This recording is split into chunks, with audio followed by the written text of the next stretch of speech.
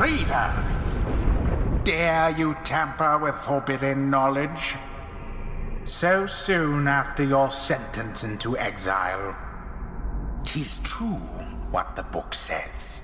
You can be free again. Perhaps not you yourself, but someone worthy of the privilege. You witness now the path toward salvation. You witness the rights, the one way to return to glory. Though in your case, I hardly think it possible.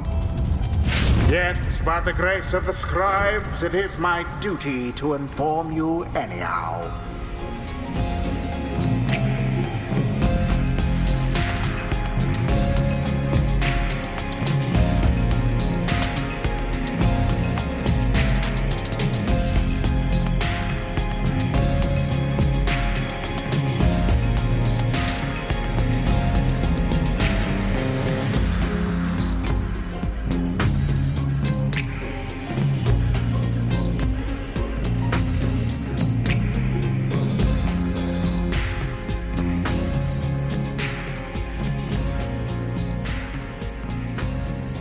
How's it going, everybody? Welcome to yet another episode of Soapstone. My name is Jake. I'm joined by my co-host, as always, Dave.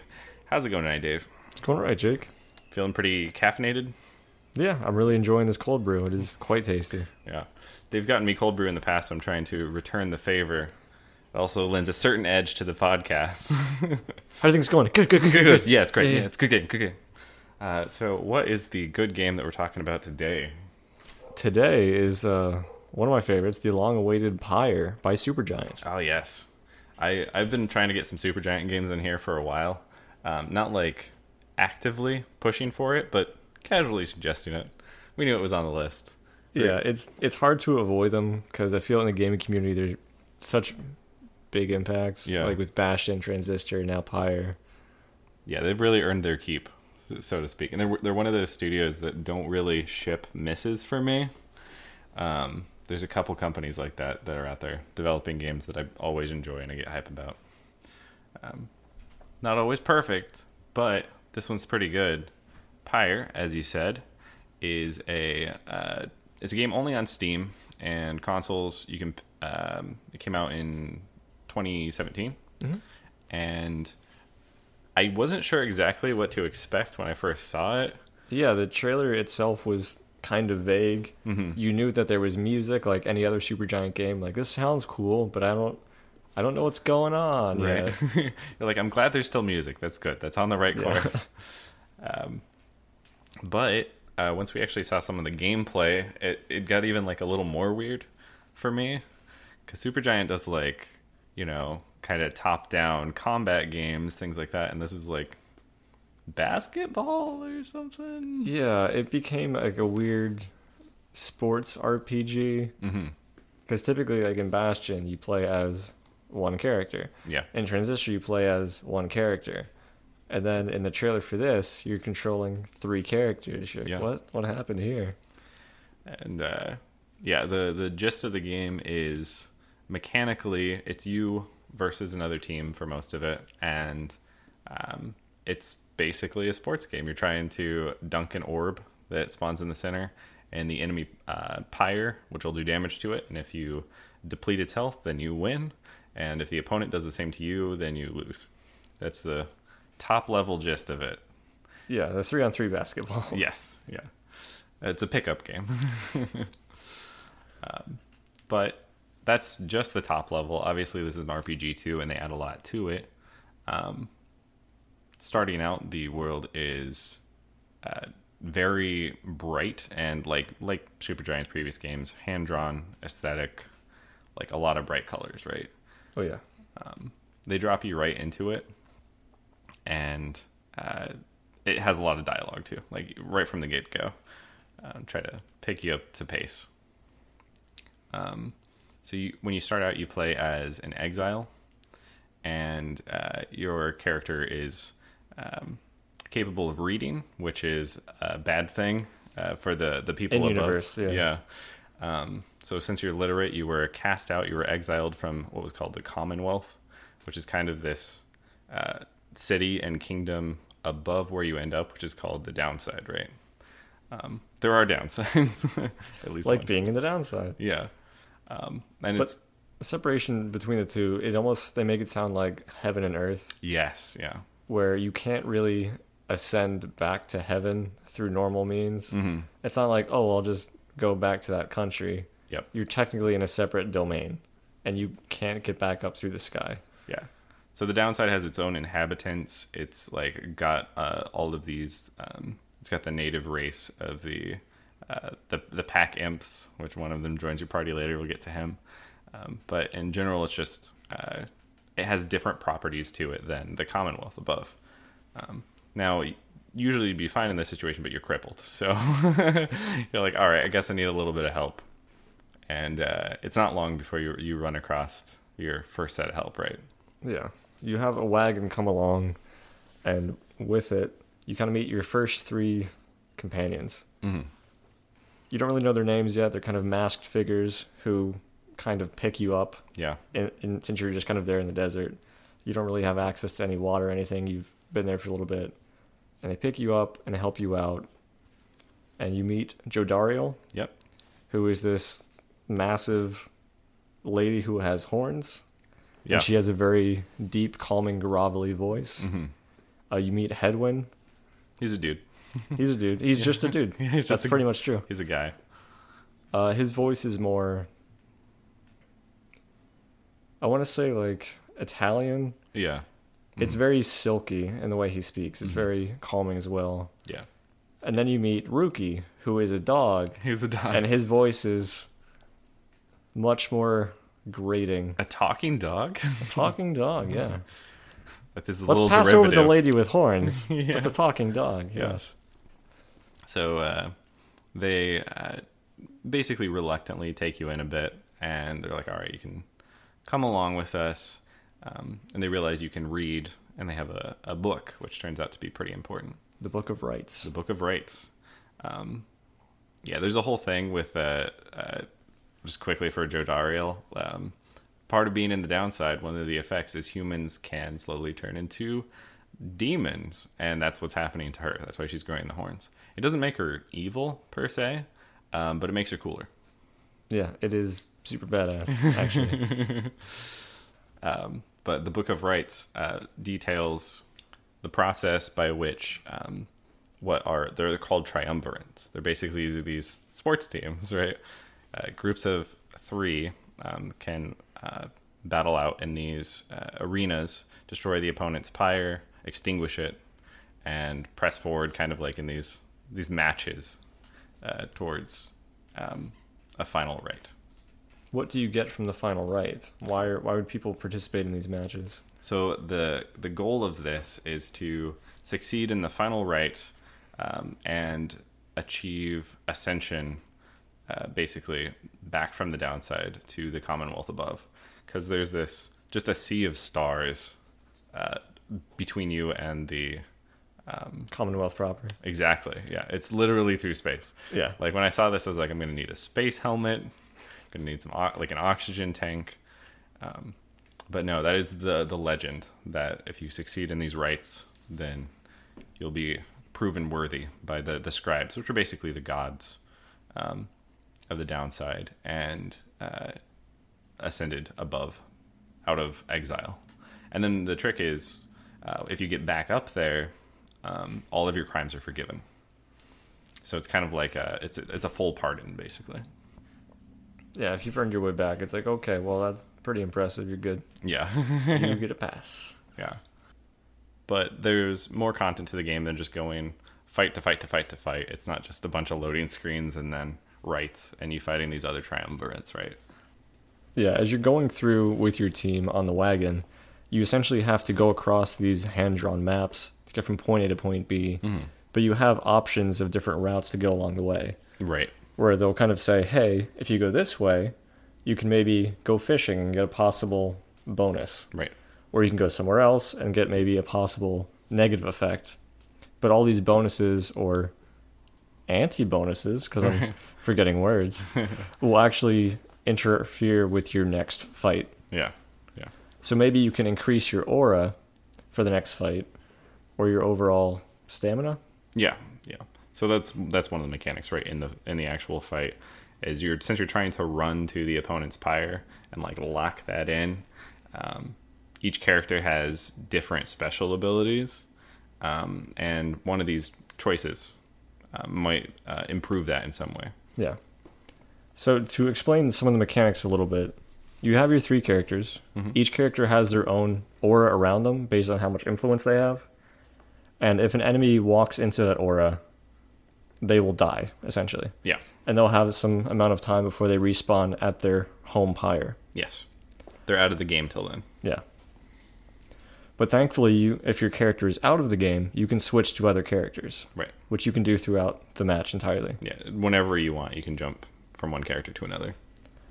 The one downside, though, is if you pick up the basketball in the middle, Yeah. your aura disappears. Yes. So that'll make you vulnerable to other people's auras, because they can walk closer to you, but you can't walk as close to them. Right. Because you step in their aura, you're going to die, you'll drop the orb, they'll probably pick it up and start moving to your pyre. Exactly. It's kind of like if you're on the offensive, you can't be, if you're trying to score, you're not going to be taking their characters out at the same time, with the same hero at least. Unless you're really good. Unless you're really good. So 2 things kind of around that is, let's say you're going to the enemy pyre, you have the ball, your aura is gone. Yeah. A lot of characters can jump over to kind of clear that gap, and you won't take aura damage while you're in the air. Yeah. You also have the option to try and throw the basketball into the pyre. Yes. It's like a little bit less damage, I think, than a straight up dunk, but Yeah. it's still the right call, like if you can land it. It is harder to do, though, and the enemies have the option to jump and either intercept you while you're in the air, Yeah. or the ball itself. Exactly. So it's pretty risky if they've got somebody sitting on their pyre, which they usually will. Like other sports, you'll have a goalie type defender. Also, if you're not holding the ball, you have the option to consume your aura and kind of shoot it out as a projectile. Right. Different characters might have different speeds or widths to their aura shot, but then once that resolves, you will get your aura back. Yeah. But it's a good way to get people out of the fight who are further away or possibly running towards your pyre to score. Exactly. So it's kind of this trade-off, right? You're always evaluating whether you should be more offensive now, whether that's going to put you in a position where you lose. Or if you need to switch to another character, Yeah. have them defend. You can pass the ball off from one person to another, but as soon as the other person catches it, they're going to lose their aura because they're now carrying it. Which all just feeds into the mechanics on the heroes themselves, the actual participants, and the right. So to start off here, we've got the people you encountered at the start of the game, Jodariel, Hedwyn, and Ruki. And I'd say I probably use the second two a lot less, but Jodariel's a boss.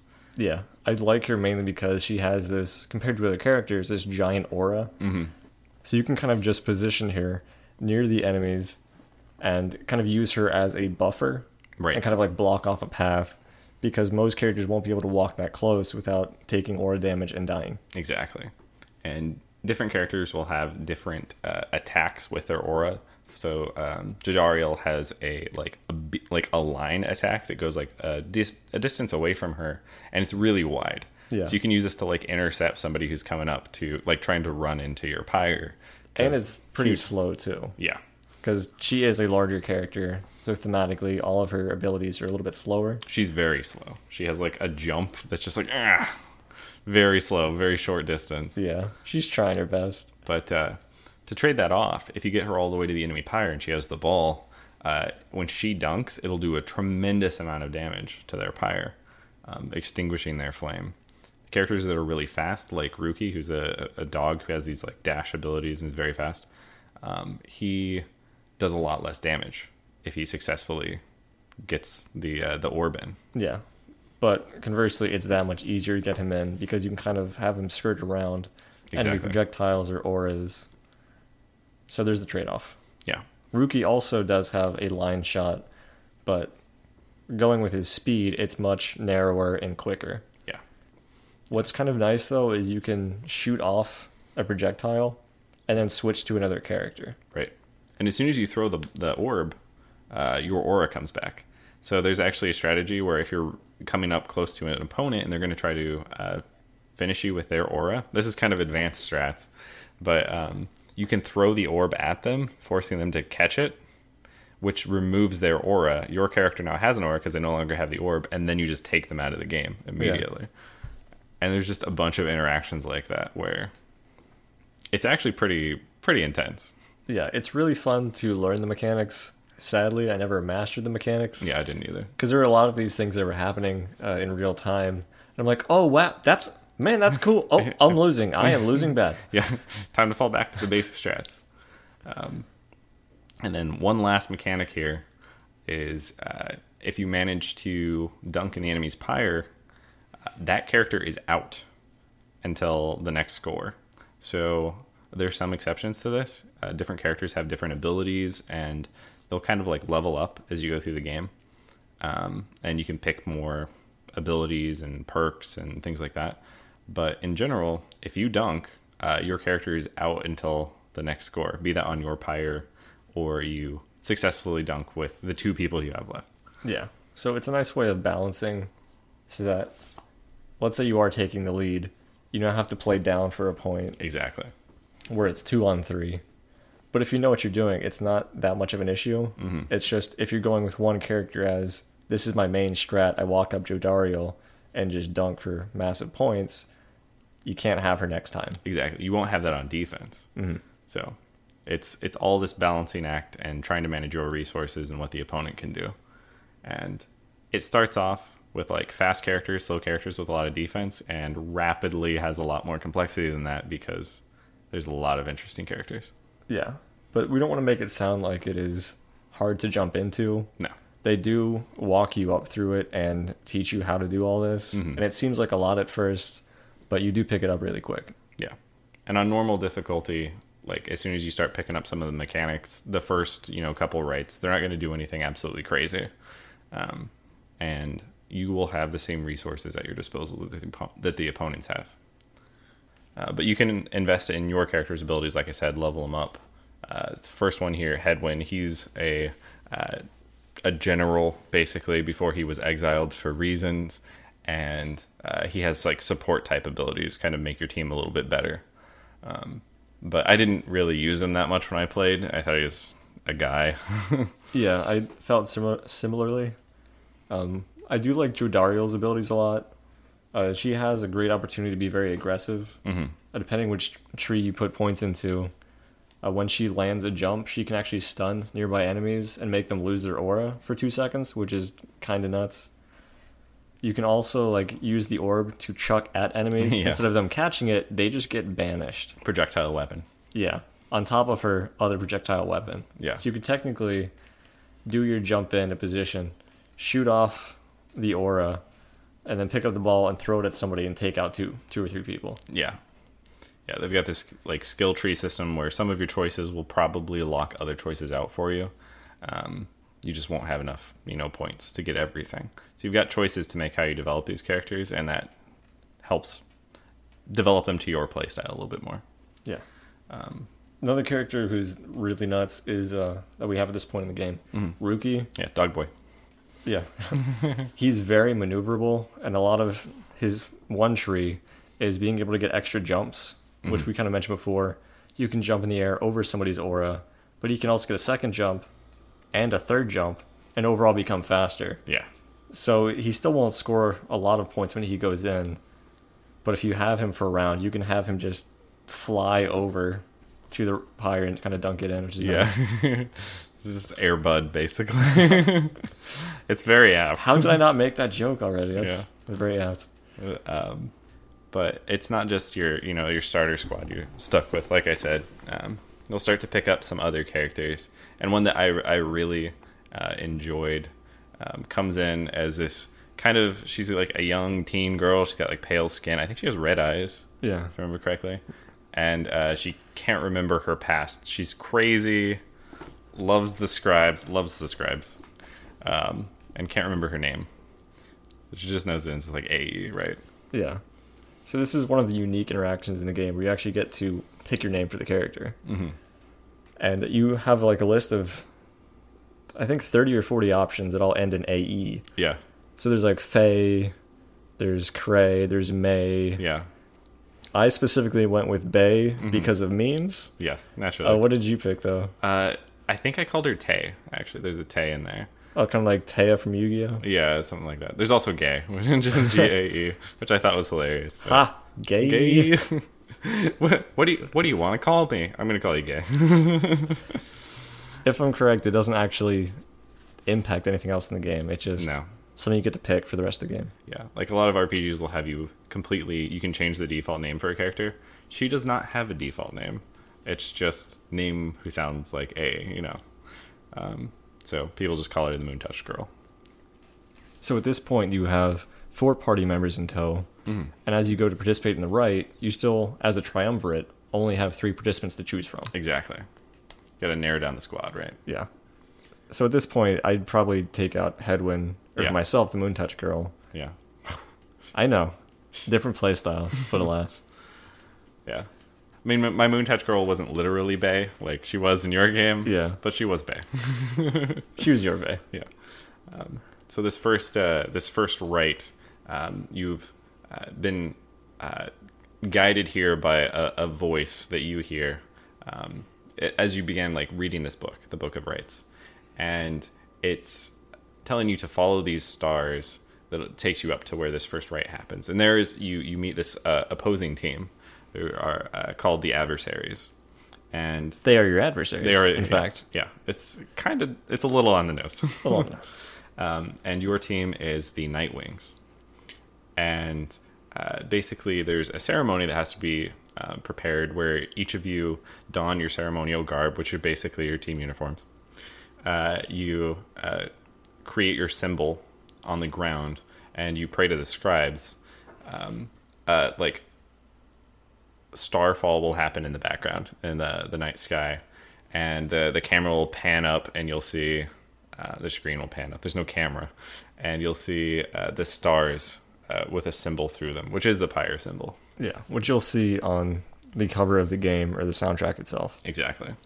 And I just get the tingles kind of every time I see it, because it's this really cool setup. Another nice effect is when you go and look up at the sky and you see that, it's kind of like the loading screen technically. And then the screen kind of collapses in from top and bottom, like you're closing your eyes as the ceremony is beginning. Yeah. So you act as the reader, and you have control over the members of your team. They kind of say hey, we trust you. We'll do what you say. And you kind of, in universe, you're essentially playing this game with them, basically. The idea is everybody else is doing what they want to do. You are determining the actions of the people on your team for the Nightwings. So each of the teams that you go up against basically has one kind of leader. And the adversaries have a leader who's just some guy. He's a jerk. Yeah, typically the people you meet are not going to be friendly. But it's necessary to strive against them, right? You gotta constantly be proving yourself against these other teams. And there's a lot of other adversaries. They have different compositions. This first one's mainly just some folks. I think that they'll start to introduce a more varied cast as you go on. But all of your enemies' cast are still comprised of characters you can play as throughout the game. Yeah. So there's never going to be an enemy type that you do not get to use on your own. And I do believe that in some of the later fights, you don't get the type until after you've completed one fight against them. But that makes it that much sweeter when you unlock that moveset.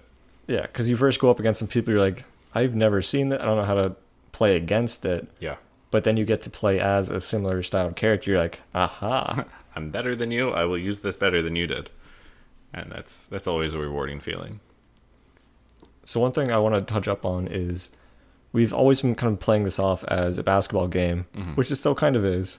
But this basketball game also has an announcer. Yes. The same voice that was leading you to the rite itself is also essentially dictating the rite and overseeing how it goes. So he is this booming voice from the sky called the Voice in-game. And he will essentially announce the teams that are participating in the rite. and also each character that gets selected as a participant. So it might be Headwind, Jodariel, or your specific Moontouch girl name. Yes. They've actually recorded a voice line for Tay, Bay, May, etc. Yeah. Yeah. Which is kind of nuts that you have all those variations. Yeah. Yeah, it's actually really cool that they put that level of detail into it, because it would have been easy to just be like, and the Moontouch girl, but they really, really wanted to sell whatever you choose to name her is what her name is. They actually, like, I believe after you pick the name originally, it's just like, yeah, that's right. Like, she remembers, like, yeah, that's my name. Oh yeah, I'm Bay. Yeah, whatever you name her, she remembers. What are you, gay? Yeah. Oh man, that's actually great. We could even cut us saying that and put in the actual clip. Throwing it out there. It's an idea. It's an idea. But I probably won't remember. It's not gonna be worth it.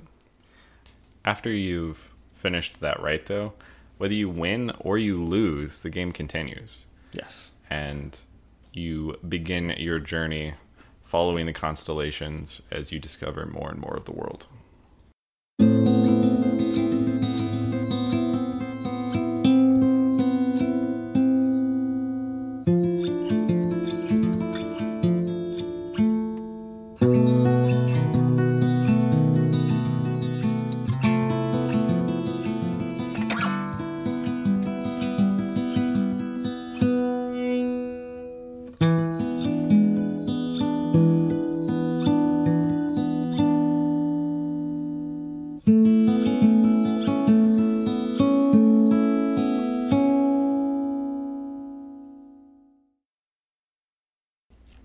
God, that song brings me back. Oh yeah.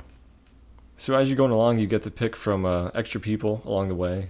And one of my favorites, absolute favorites, is this cute little drive imp named Tizo, who's probably about like a foot in height, is a very cute little fuzzy bat that has horns and eyes as big as the world itself. And he communicates only through screeches, which the dialogue will show as like scree, scraw. Yeah. But if you mouse over it, you can actually see him. You understand what he's saying as these comprehensive sentences. Exactly. Of his feelings and thoughts on the situation. Which is, just as an aside, one of the reader's abilities is you can read the thoughts of characters around you. It might be related to the underside. Yeah. Downside. Downside. Yeah. Not Undertale. Downside. Yeah. Key difference. But some of his abilities, he can zip and use little short bursts of stamina to make these very quick dashes, which is good for maneuverability.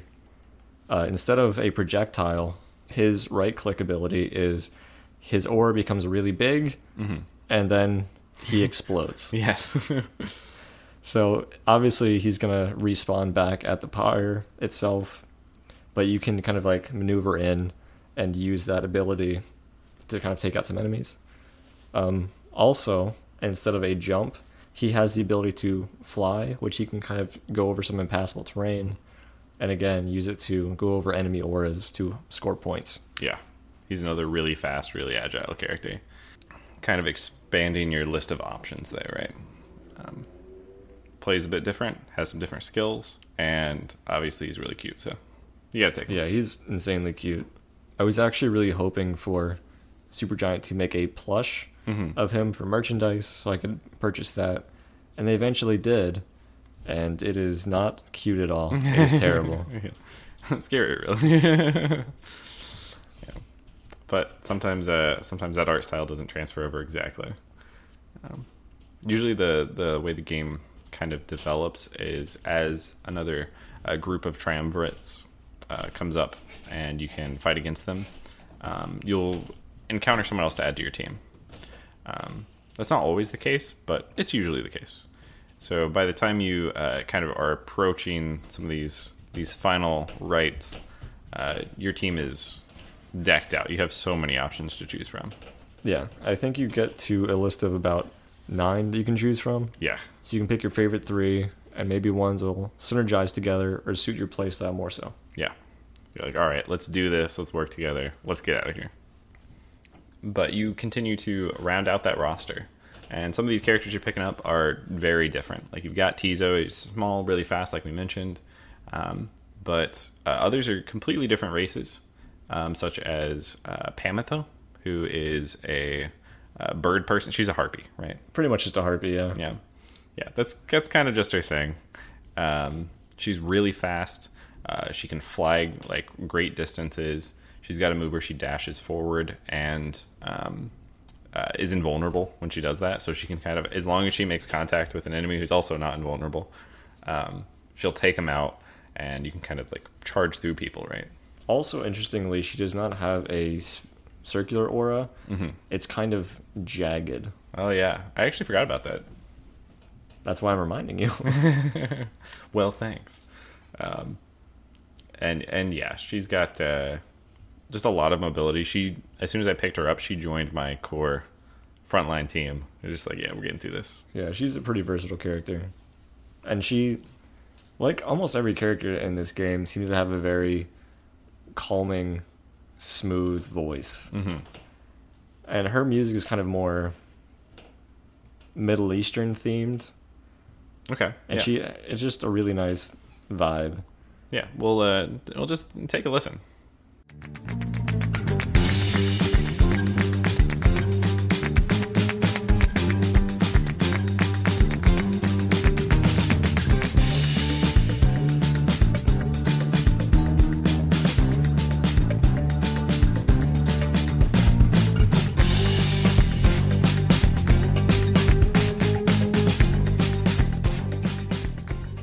But that's the theme that the harpies have for their right. Oh, hell yeah. When you fight against them. And there's a lot of musical variation in this game. Like, we're just scratching the surface here, really. Yeah. It's really hard to cover everything for this game because there's so much beautiful diversity in the art styles for the different areas, the characters and their theming, Mm-hmm. and the musical themes. Darren Korb really covered a lot of ground on this one. Oh, yeah. Yeah. I think that this is probably his best soundtrack for me so far. Like, Bastion is really good. I like Transistor. I like Bastion probably a little bit more. And this one's just top notch. If you could find a way to somehow blend those three soundtracks together, Mm-hmm. That'd be... ooh, oh yes. I'd make all the money. I'd be sued so much. If we just ask Silva Gunner to Yeah. do it. He takes requests, I think. Silva, if you're listening, just drop a line. We'll give you some tracks. Yeah, I don't think we can do that. Anyways, kind of moving along here. You continue to explore the world in your nice wagon, moving from area to area, making your choices, developing your team. Slowly they're leveling up over time. You're developing their skills, and you're constantly pushing towards this liberation at the end of it. You guys can make it out. But now that you have this advanced squad, you've got all the choices, developed abilities. Who carries it for you? For me, one of the big people was Bertrude, a character we didn't get to mention yet, but she's kind of like this bog witch. Mm-hmm. My favorite thing about her is her projectile doesn't shoot out one thing. It shoots out like 5 or 6 lines like a shotgun. Yeah. And you can actually upgrade it to go through impassable terrain. Yeah. So you can just go through and kind of clean up multiple people. She's got like a decent aura size too. Yeah, aura And size she's is decent. fast. And her shift, instead of like a jump, she can kind of like just slide through. Does a little slug thing. Speed slug. Thundersnail. Thundersnail, yeah. Thundersnail confirmed. Yeah, she's also on my list. Who else did you get? Tizo for mobility. Okay. Or I'd maybe sub out for Rookie as well. Mm-hmm. Because you need that quick person and just slam those points. Yeah. And the ultimate Bay, Jodariel, because biggest aura in the game, and I tried to upgrade her abilities or get her a trinket to also upgrade her aura. So it could just be like this walking wall of death. Yeah. And play off that. Yeah, you mentioned trinkets. Kind of throughout the game, there's a shop you can visit, right? And you get some money, and you can use that to buy up these trinkets that improve your characters in some way or another. Yeah, usually it'll enhance a specific character's ability, or it might be something non-character specific, like you have a bigger aura, or you're a little bit faster, or your stamina regeneration is a little bit better. Mm-hmm. And there's another way you can complete a trial for each character to get them this kind of like ultimate trinket that is usually their top tier one. Like it'll give them a very significant boost. And it's always character specific. Yeah. So you might do a trial for Rookie, and you might get a thing where, excuse me, his projectile will actually, if it hits somebody, it will bounce and go somewhere else. Yeah. They're really good upgrades, and the trials are always like, you don't know how to play this character? You're going to learn if you're going to pass this, because it's going to be tough. It's kind of like a little practice mini, right? Mm-hmm. And once you've proven yourself and you get that unlock, you're playing top tier with that character, which is a great feeling, honestly. I'd say the other two on my team are the Moon Touch Girl, who we already talked about. She carried me a long way through the game, and Pamitha. So you can kind of tell I already like favored a very aggressive lineup. Yeah, like those are all people with. Moon Touch Girl was my dunker. She can run in, eventually gets unlimited stamina when she's holding the orb, and yeah, just exhaust everybody else, run in and dunk. And then everyone else was backup squad and defense. Bertrude's like amazing defense, because if they ever start to get on your half of the map, you can basically you just wipe kind of them out. shotgun anywhere, and it's like, Yeah. this will probably hit them. Yeah, so freaking good. And if everybody else has failed, she's the only one left. She has enough speed and mobility that if you can manage to wipe out the enemy team, is usually the strategy with her, because she's really big, she's easy to take out. But if all of the enemies are dead, they're all respawning, that's not a problem. Run forward and dunk, and it's a pretty high damage dunk, 'cause she's one of the larger characters. Yeah, larger and slower, you're going to get more points from a dunk versus your quick characters, which I think kind of cap out around 15 typically. Yeah. Mm-hmm. Yeah, the quickest ones make a very, very small kind of splash in the flame, but consistency is very important too. You can I wear also them like down. how they call it dousing the flame. Exactly. Yeah. The voice actually will comment on like how the match is going, basically. So it's like if you get wiped out, everyone on your team gets wiped out in quick succession. He's just like, you guys suck. He doesn't say it like that, but Paraphrasing, right? yes, yeah. He, in more polite terms, he says you all suck. Yon team doth sucketh. Something like that. And he'll say similar things if you're dominating the enemy team. So at the conclusion of the right, he'll call out the result, right? He'll say like, Nightwings have emerged victorious once more, and I'm upset about this fact. But he'll say, with a resounding victory, or if it's really close, he'll be like, and they almost lost because they suck. So he acts as the sportscaster, right? Yeah, he's a little bit antagonizing, but that's fine. Yeah. And kind of another thing kind of coming off this Bertrude is she is one of the more sort of evil seeming characters in the game, or at least definitely not good. Like she has she literally lives in like a poison swamp, and it like She's makes a bog you weaker. witch. Yeah. Mm-hmm. I mean, I don't want to come out and just say being a bog witch is bad. Like Yeah, some you of don't our wanna listeners, typecast. You don't know these people, right? And I don't know if our listeners are bog witches. You know, I can't say one way or the other. But she literally worships kind of an anti-god, Yslash. And Astralborn is its surname. And she's like trying all of these rituals, things like that. And what the Titans do is when you go to begin a rite, you can choose to activate their constellations. And there's a lot of these Titans. There's like 10 of them. Each one that you activate will have a specific negative effect, like maybe the opponent's Pyre has more health or something. Yeah. Mm-hmm. Or your stamina regenerates slower or something like that. You have smaller auras, enemies have larger auras. The advantage to activating these, as with many of Supergiant's other games, is that the rewards after you complete a given rite will be better, right? Yeah. It usually ends up being you get a higher percentage of character experience from successfully beating a rite. Yes. Which will allow you to get those skill tree points faster. Yep. Get more skills, max them out. And then you also feel really awesome because you're beating the game on a harder mode, right? Kind of tying this to the lore for a second, a lot of the Titans that you can activate there, their constellations, their corpses are actually present in the world as you're driving your wagon through. Like the body of Yslash is its corpse is present in the world in basically this like mountain range, and there's this dark smoke coming off of it as it like continues to deteriorate, even though it was killed by these godlike scribes like 100 years ago or something, which is awesome. Yeah, it really helps the world building. Also, I would like to mention each of the scribes, there's one for each of the different races you can essentially play as. Mm-hmm. So you'll have a small bat, kind of like Tizo. Exactly, yeah. You'll have a kind of demon like Jodariel, etc., etc. Yeah.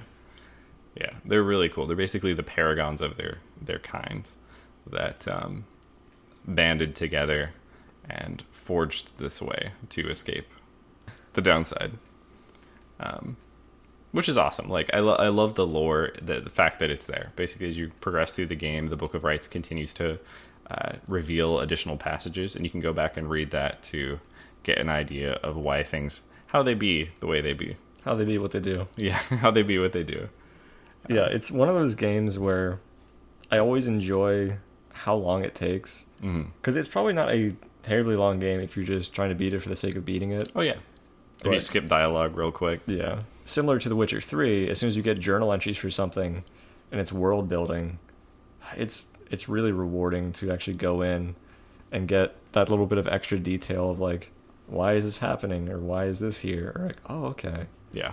And the world building they do that way, or just interacting with the other characters, it does so much. Yeah.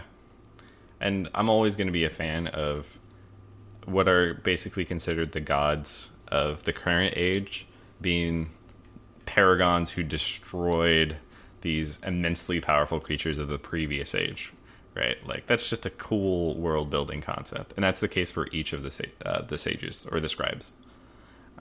They each felled one of the great titans, sometimes working together, which is cool. Teamwork.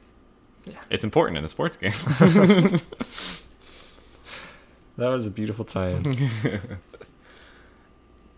Kind of stepping back for a moment and looking at the game as a whole. I mean, we play the other Supergiant games, right? I know that you beat Transistor. We were talking about that earlier. We both played Bastion.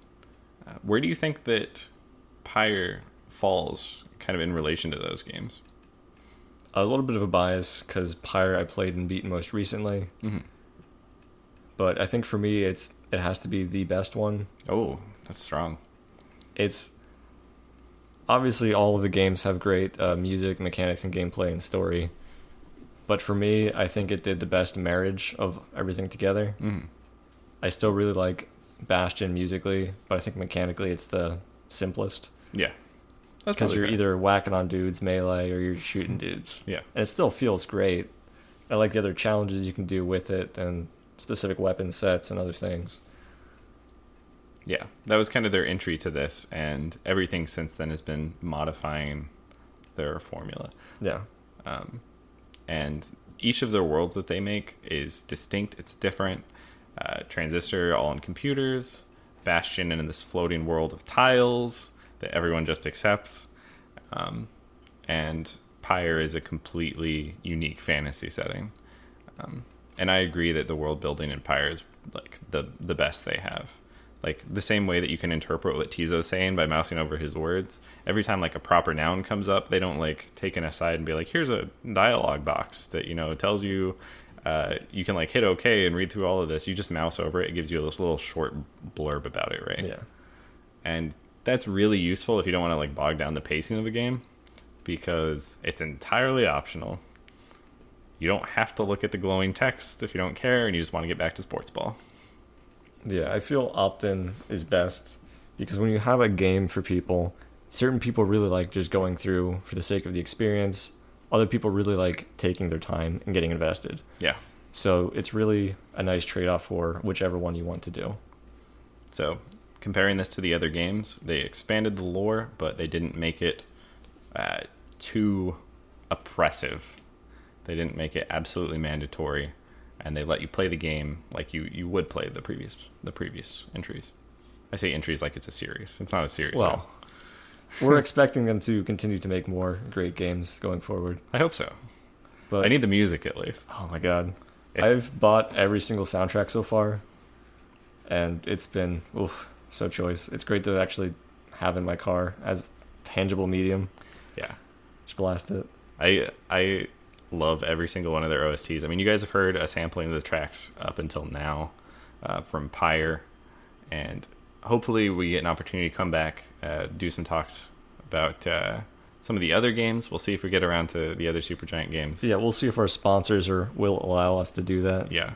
Supergiant, send us whatever your next game is. Please. We'll cover it. We'll do a review for copy, it. Yes. Yep. We never even do reviews, but we'll make an exception just for you guys. So what about you? Would you place Pyre as your top as well, or would you vote more towards Bastion or Transistor? It's really tough. Oh, yeah, it's actually not an easy question. It's actually really tough. I think I already said that I like Pyre's OST the best. I think Darren Korb's just, like, he consistently improves upon his work. He adds greater variety and still has callbacks to previous entries in the series.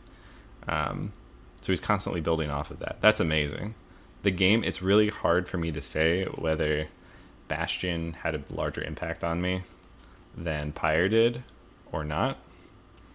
But I think I also have to go with Pyre just because they tried something completely different. There's a lot of isometric games.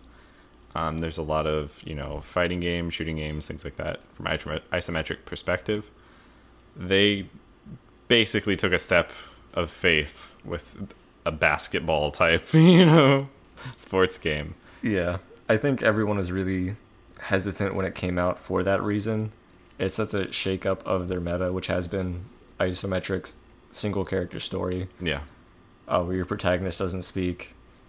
And in this, your protagonist, the character you play as, technically doesn't speak. Right. But it's really nice that they expanded the cast of playable characters and they're able to incorporate that much more story. Yeah. I still hope they do more silent protagonists, just single character games in the future, because they've been crushing those. Oh, yeah. And honestly think I've probably teared up a little bit for each game. Yeah. They hit those emotional impact wise. Yeah. They do it really well. They really get you invested as a player, which is beautiful. Yeah, there's a lot more to the characters we obviously haven't gone into here. And part of that's purposeful. Like this game, if you haven't played it, I want you to go out and pick it up and play it, at least on sale. Because if you have any interest in what we've said thus far, Pyre is pretty good. Yeah. I say that for everything. It's pretty good. It's pretty good. If it doesn't match at least pretty good, then we don't really talk about it normally. I'd say Pyre's great. We'll review a shitty game one day. Yeah. We've had some criticisms of some games. And, I mean, no game's absolutely perfect. There's definitely some points in this where the pacing feels like a little bit, like I kind of need to take a break, come back. But they've addressed it much better in this game, I think, than Transistor. Easily true. And that's the mark of a great developer. If you can make mistakes, fix your mistakes, improve upon it for your next entry. Like, that's what I keep telling my boss. But yeah. Like, I need to make mistakes first. That's step one. Dude, this is like $50. I know, and I'm improving. Don't worry about it. Someday you'll rank up as an exterminator. You can be a manager exterminator. But I think this is probably one of the first episodes we've had in a while that's not going to go over an hour. Yeah. We've actually not gone full spoiler territory. Partially because it's really hard to cover. We didn't want to do a talk through of this game because there's a lot that goes on in the plot. Yes. And additional characters and other things that happen. And part of it is, a lot of it is in the music as well. Yes. And it's hard for us to just shorten this down to, hey, here are a couple of snippets. Yeah. Because I would love to just sit with you for the first hour and a half or 2 hours and just listen to it. And then analyze all of the music and then go into the characters. Yeah. There's a lot of content in the game, and I think it should be experienced. If you're looking to get a copy, you can get it on sale, or maybe hit me up, and I might pitch in a little bit. It is something I really want you to check out, like all of the other games. But this is great story-wise, music-wise, art-wise. I'm going to stop, because we have to end the episode at some point where it's not just me praising Supergiant and Darren Korb. Yeah, just to touch on your point real quick, this is one of these, the music is amazing, and this is one of those games where I actually don't recommend that you go off and you listen to the OST if you haven't played it. Even though the music's really good, experiencing it in the context of the game is that much better. So, if you're not going to play the game, go check out the OST, though. Yes, very good. Yeah. Well, I'd like to thank everybody for sticking around to the end of another episode of Soapstone. As always, you can like us on Facebook. The information for that is in the description. You can send us an email. Let us know if there's a podcast idea that you want to hear about in the future at soapstonepodcast@gmail.com. And we love to hear from you guys. It's always awesome when we get that feedback, and we know that we're not just shouting into the void. Yeah, we'll occasionally get messages on Discord, or a text, or like something on Facebook, and Jake and I work together, so usually as soon as I get him, like, Jake, look, we got a feedback! Yeah, he filters all of the really negative stuff out, so I don't get it. Jake has a very weak ego, so I don't want to shatter that on him. It would be mean. It's like, you've had some better episodes. I'm just like, emotional damage. But it really does mean a lot to us. Yep, it's true. So, I wish everyone a good night, and we will see you in the next one. Yep, have a good one, guys.